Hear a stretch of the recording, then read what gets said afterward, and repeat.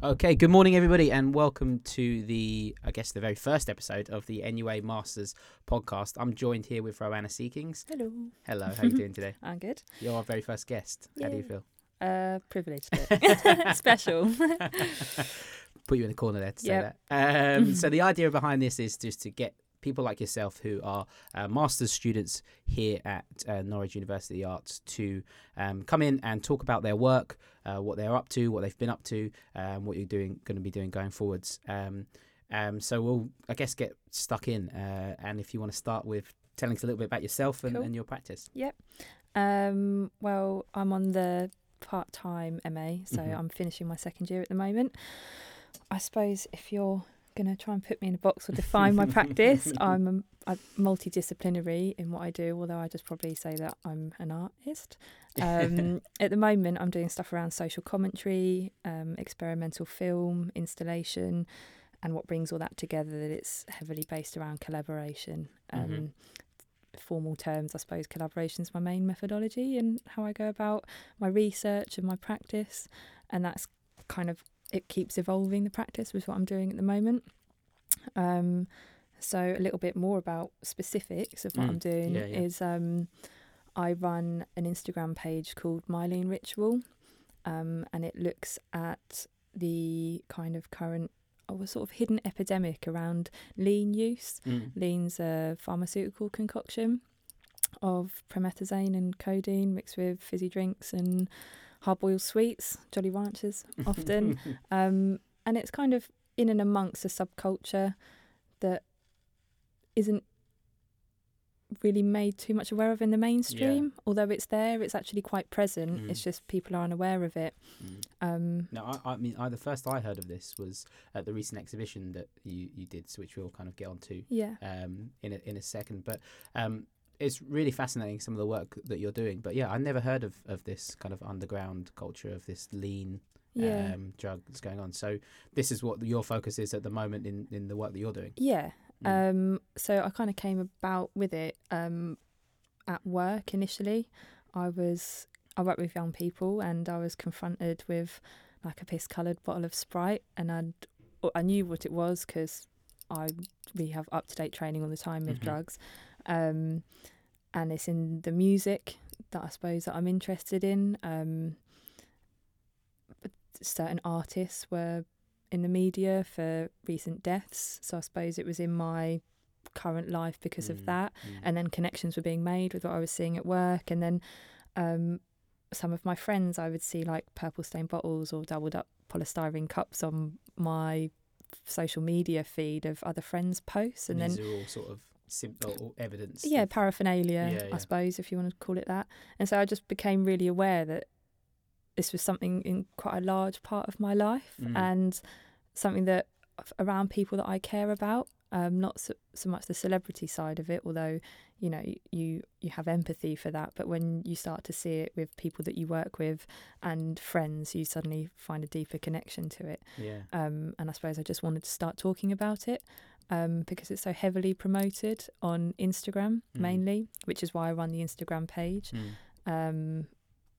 It's really glorified, and actually when I started talking more to my friends and seeing people at work and just seeing all these wider issues associated with it that were never really talked about, the kind of the impact or the addictive qualities of codeine, the withdrawals that come from using codeine are very similar to heroin, because the way the liver breaks down or processes codeine in the body, it breaks down the same way as heroin does, so you withdraw in the same way.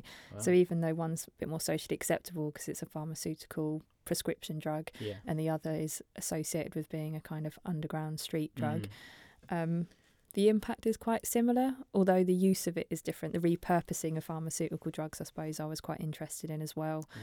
So somebody like myself who lives sort of a very different life almost, and complete unexposure to this. When I first went to the recent exhibition that you did and I saw that, it was such an eye-opener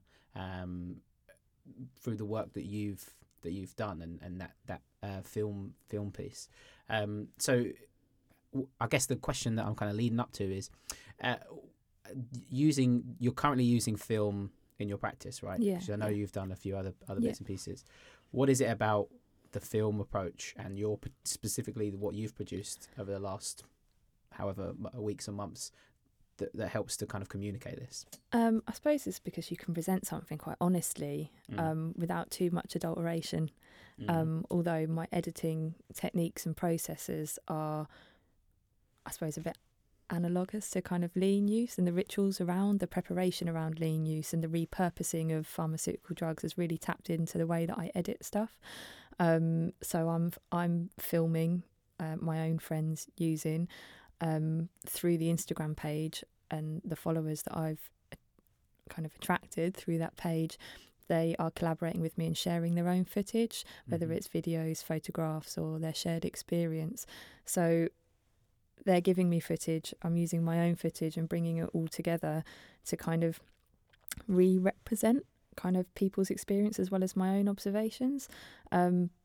But my editing kind of taps into that ritualistic thing, because I'm gathering all this information, I'm then uploading it onto my computer, I'm re-recording it through my phone, because I'm really interested in post-production and a new wave kind of film, that DIY sense, and getting a sense of observation through it. And when I re-record for a screen, you feel like you're actually really getting to look at something. You get a weird sense of intimacy with something when you do that.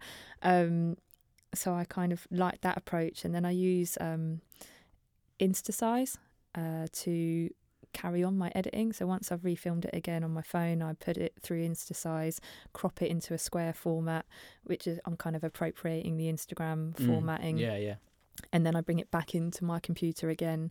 And I suppose the format is made by appropriating Instagram format on the actual film in Premiere Pro.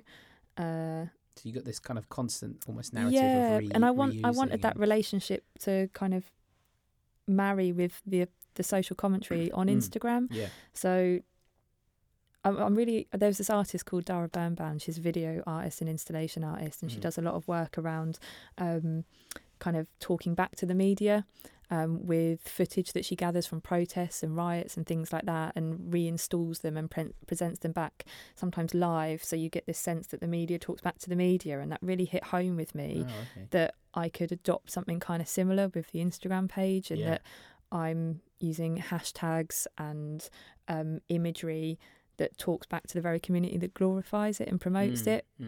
Yet the commentary that's written there is quite the opposite. So you get this balance between the desirability but also the reality. So that's kind of what I was doing the Instagram page, and then I wanted that to kind of carry through into the film. All the way through, though, I've been at this kind of weird conflict on how do I get a balance of being a creative practitioner, exploring my own kind of creative development and experimentation, and making sure that is sympathetic to the social commentary side of it. So it's always been in the back of my mind on how I get that balance, which is why I think collaboration really helps, because it's really honest. And the only thing that I do to mess around with what's offered to me is the cropping, the stylizing of the format. That otherwise the rest of the footage is what it is. So it's very good. The work that you're doing at the moment, has that been something that is new and you've been exploring over this kind of masters, or has it kind of evolved naturally from other things? It's evolved naturally from other things. So even though I haven't used film as formal final outcomes in previous units from the start of the MA, I've always used a bit of film to document stuff and use it as evidence. And I suppose I'm all about collecting evidence. All my work is about collecting evidence of stuff and re-communicating it back out to an audience. And so with other installations or public interventions I've done with random sculptures and experiments I've done with other peers, I've documented that, like one of the films that you like, Negotiation, was with an altercation we had with some security guards in a shopping centre with a sculptural installation and a live piece. But actually I recorded just the hand gesticulation of the conversation, of the negotiation we were going through to allow us to use the space. And I suppose that came from... So that fed into this project, kind of just really zooming in onto people's hands, people's gesticulation, how we use hands as a tool to navigate things, to create things, going through this idea of process, creation and reward. Our hands are very much a tool in that, and that taps into the research I did into the desire to use drugs, which all came back that the preparation and the paraphernalia was all much part of the process and the creation, which feeds into the reward, not just the effect of the drug. And then going back some more, I've been an illustrator since 2007, and doing stuff, generally stuff around designs for clothing, music labels, album artwork, festival murals. I've got some stuff in Norwich in the underpass, and all of my work has included hands. I've just historically had a fascination with what hands symbolise and how we gesticulate, communicate, non-verbal communication, and I suppose that's all been really literal. Whereas I think as it's kind of developed through doing this MA and exploring different media to kind of realise my ideas, it's trickled into the film side of stuff, but just in a much more abstract or representational way rather than a literal way, I think. So yeah, I suppose that's a bit of a history to it. Yeah.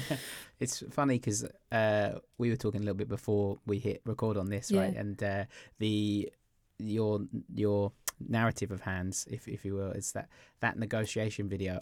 From without knowing the context of it, I actually found that quite funny, because I saw it as a negotiation between the two hands. Because and if you're listening to this and you're interested, definitely check it out. Where can people find it's on my it? website, so roannaseekings.com. You can see it under the video section. Yeah, and I found it fascinating because I found it really comical. It's like these two hands and they're kind of almost negotiating with each other, and that's the way I see it. But I think that narrative of hands definitely kind of shows up in some of your other work all the way through. And you mentioned you've done sort of illustration work. That's kind of where you started, and now you're kind of looking into films. What sort of other projects throughout this MA have it all been film sort of related? No, and I wouldn't actually say that I'm not trying to make film. That's just another piece of, and that's why I suppose I go down the DIY, a bit more new wave experimental stuff, because I don't class or define myself as a filmmaker. I don't have the background knowledge to even have the ego to call myself a filmmaker. But I love the fact that I can use it as a way of documentation and collecting evidence and allowing some of the experimental processes I've gone through to make something that I suppose is kind of refined, but naturally in its rawness, that's kind of sympathetic to the subject matter. But I definitely don't define myself as a filmmaker. I just like making things, and I suppose that's been the journey that I've gone through on the MA. Initially starting with drawing, but wanting to kind of visualize those in more of a 3D kind of format. So I've experimented loads with sculptural forms, wire, cement casting. I was an assistant to polyionides for a massive shell sculpture, which was for a big, sculpture trail in Wales last year. And I was lucky enough to also go to the mould making side with Nick Brooks as well, who's based out near Great Yarmouth. So it was an amazing experience going through and being an assistant to such a bit large scale sculpture. And so I've kind of just been interested in making and learning and testing out materials and seeing what's the best material to realise an idea, rather than go, I just want to make film, because I suppose that's just not it. I'm curious, I suppose. I think that's maybe it. Yeah, and I guess you mentioned there like the Wells and artists in kind of Great Yarmouth and stuff, and all with it, like places, focal places in Norfolk. Yeah. Does that kind of lead into why you've chosen to do an MA at NUA, or is there other reasons why your kind of work has brought you here? I suppose because I'm from Norfolk originally, and when I originally went to university, I wanted to get as far away from Norfolk as possible. I didn't even consider Newer as an option for a university. I literally looked at a map and I was like, where's the farthest I can get away where I can't get on a train or a bus and come home easily? I was just like running, escaping.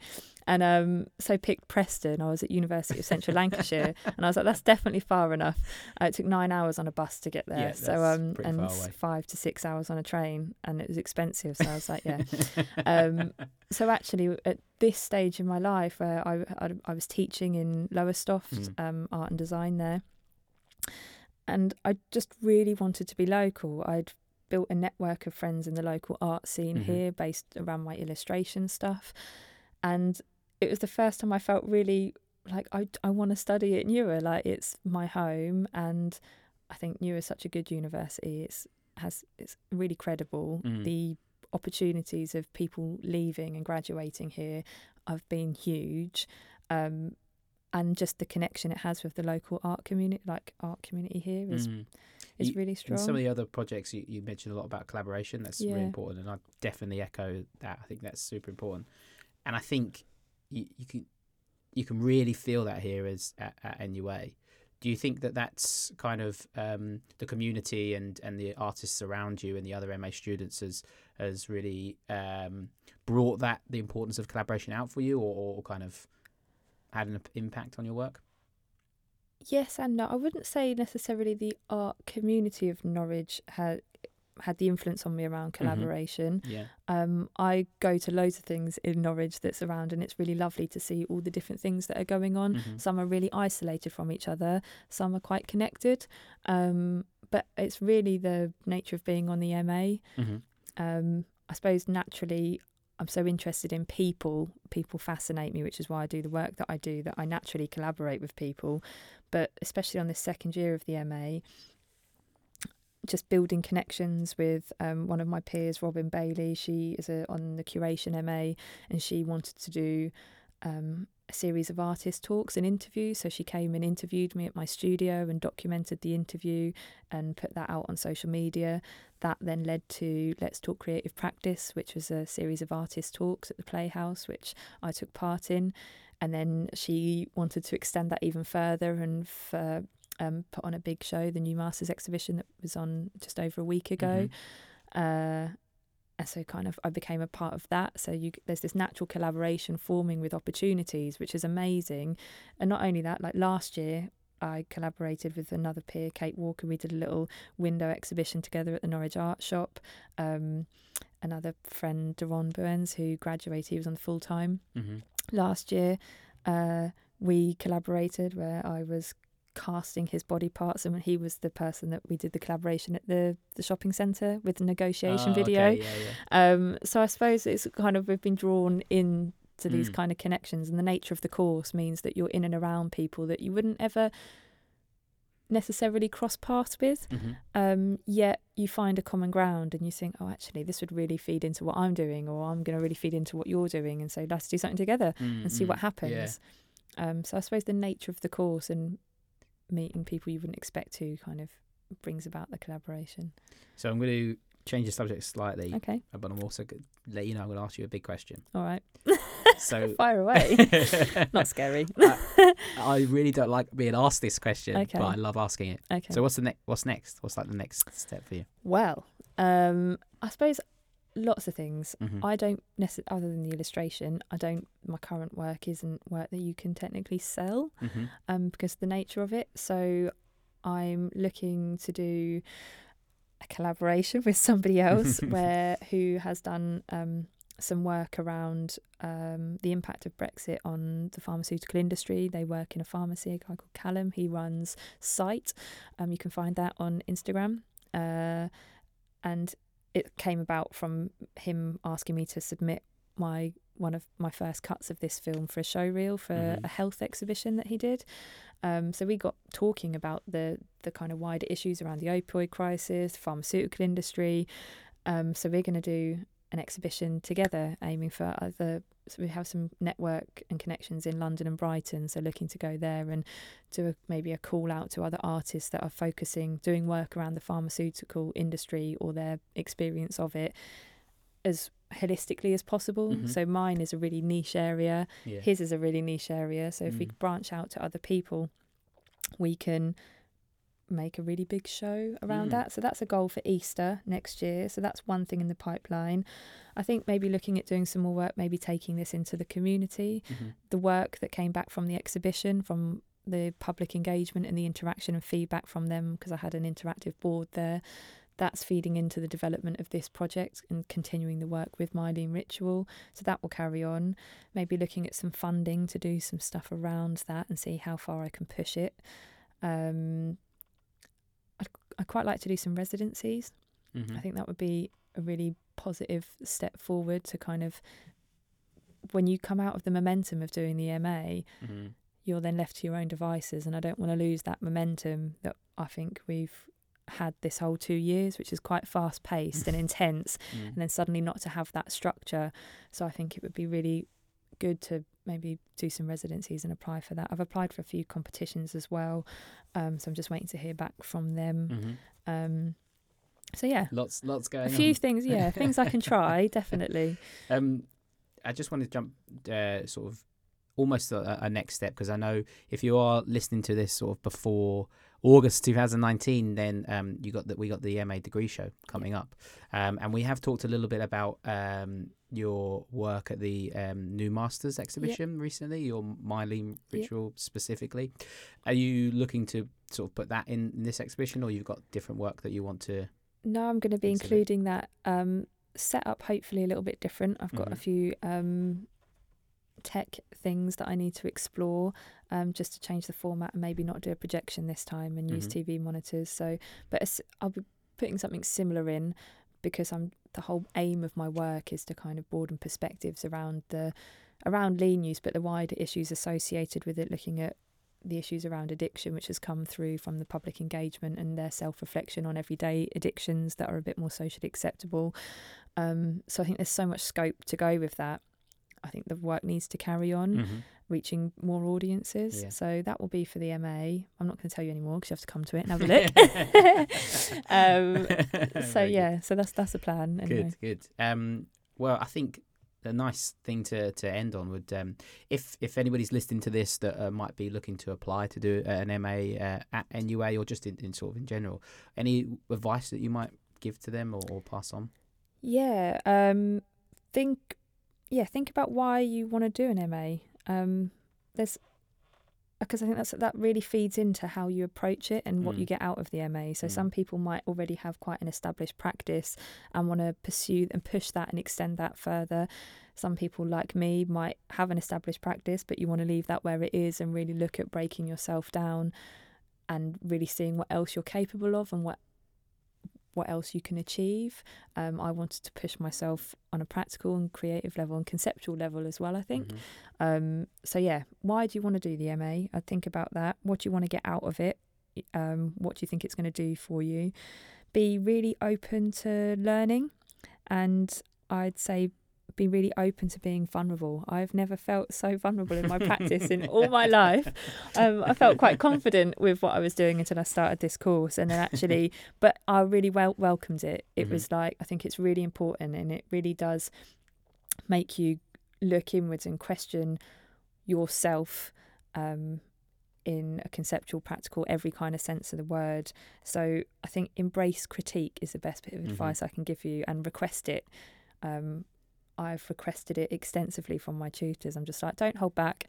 Just, tell me how it is. I just want you to beast me, kind of thing, because I want to learn. Do you know what I mean? And actually, that's what I'm paying for. You're paying for a course, and so you want to get the most out of it. So putting yourself in that really vulnerable situation and requesting criticism really helps you figure out where you're going with what you're doing, and doing something that's really honest and true to you. I think that's really important, and that probably brings me on to not seeking approval from anyone. Don't try and make work that you think is what you're meant to be making.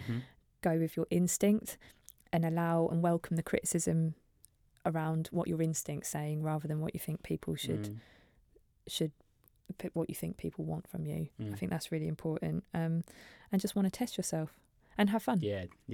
Come and have fun. It is really fun. It's intense, but it's fun. Yeah. Some really good advice there. I think I could definitely take on some of that myself. But yeah, definitely totally echo some of those things you're saying there. Cool. Well, thanks very mumuch for joining us. Thank you. It's been lovely to have fun. you, and you're the first one, so yeah. hopefully it wasn't too scary coming on board.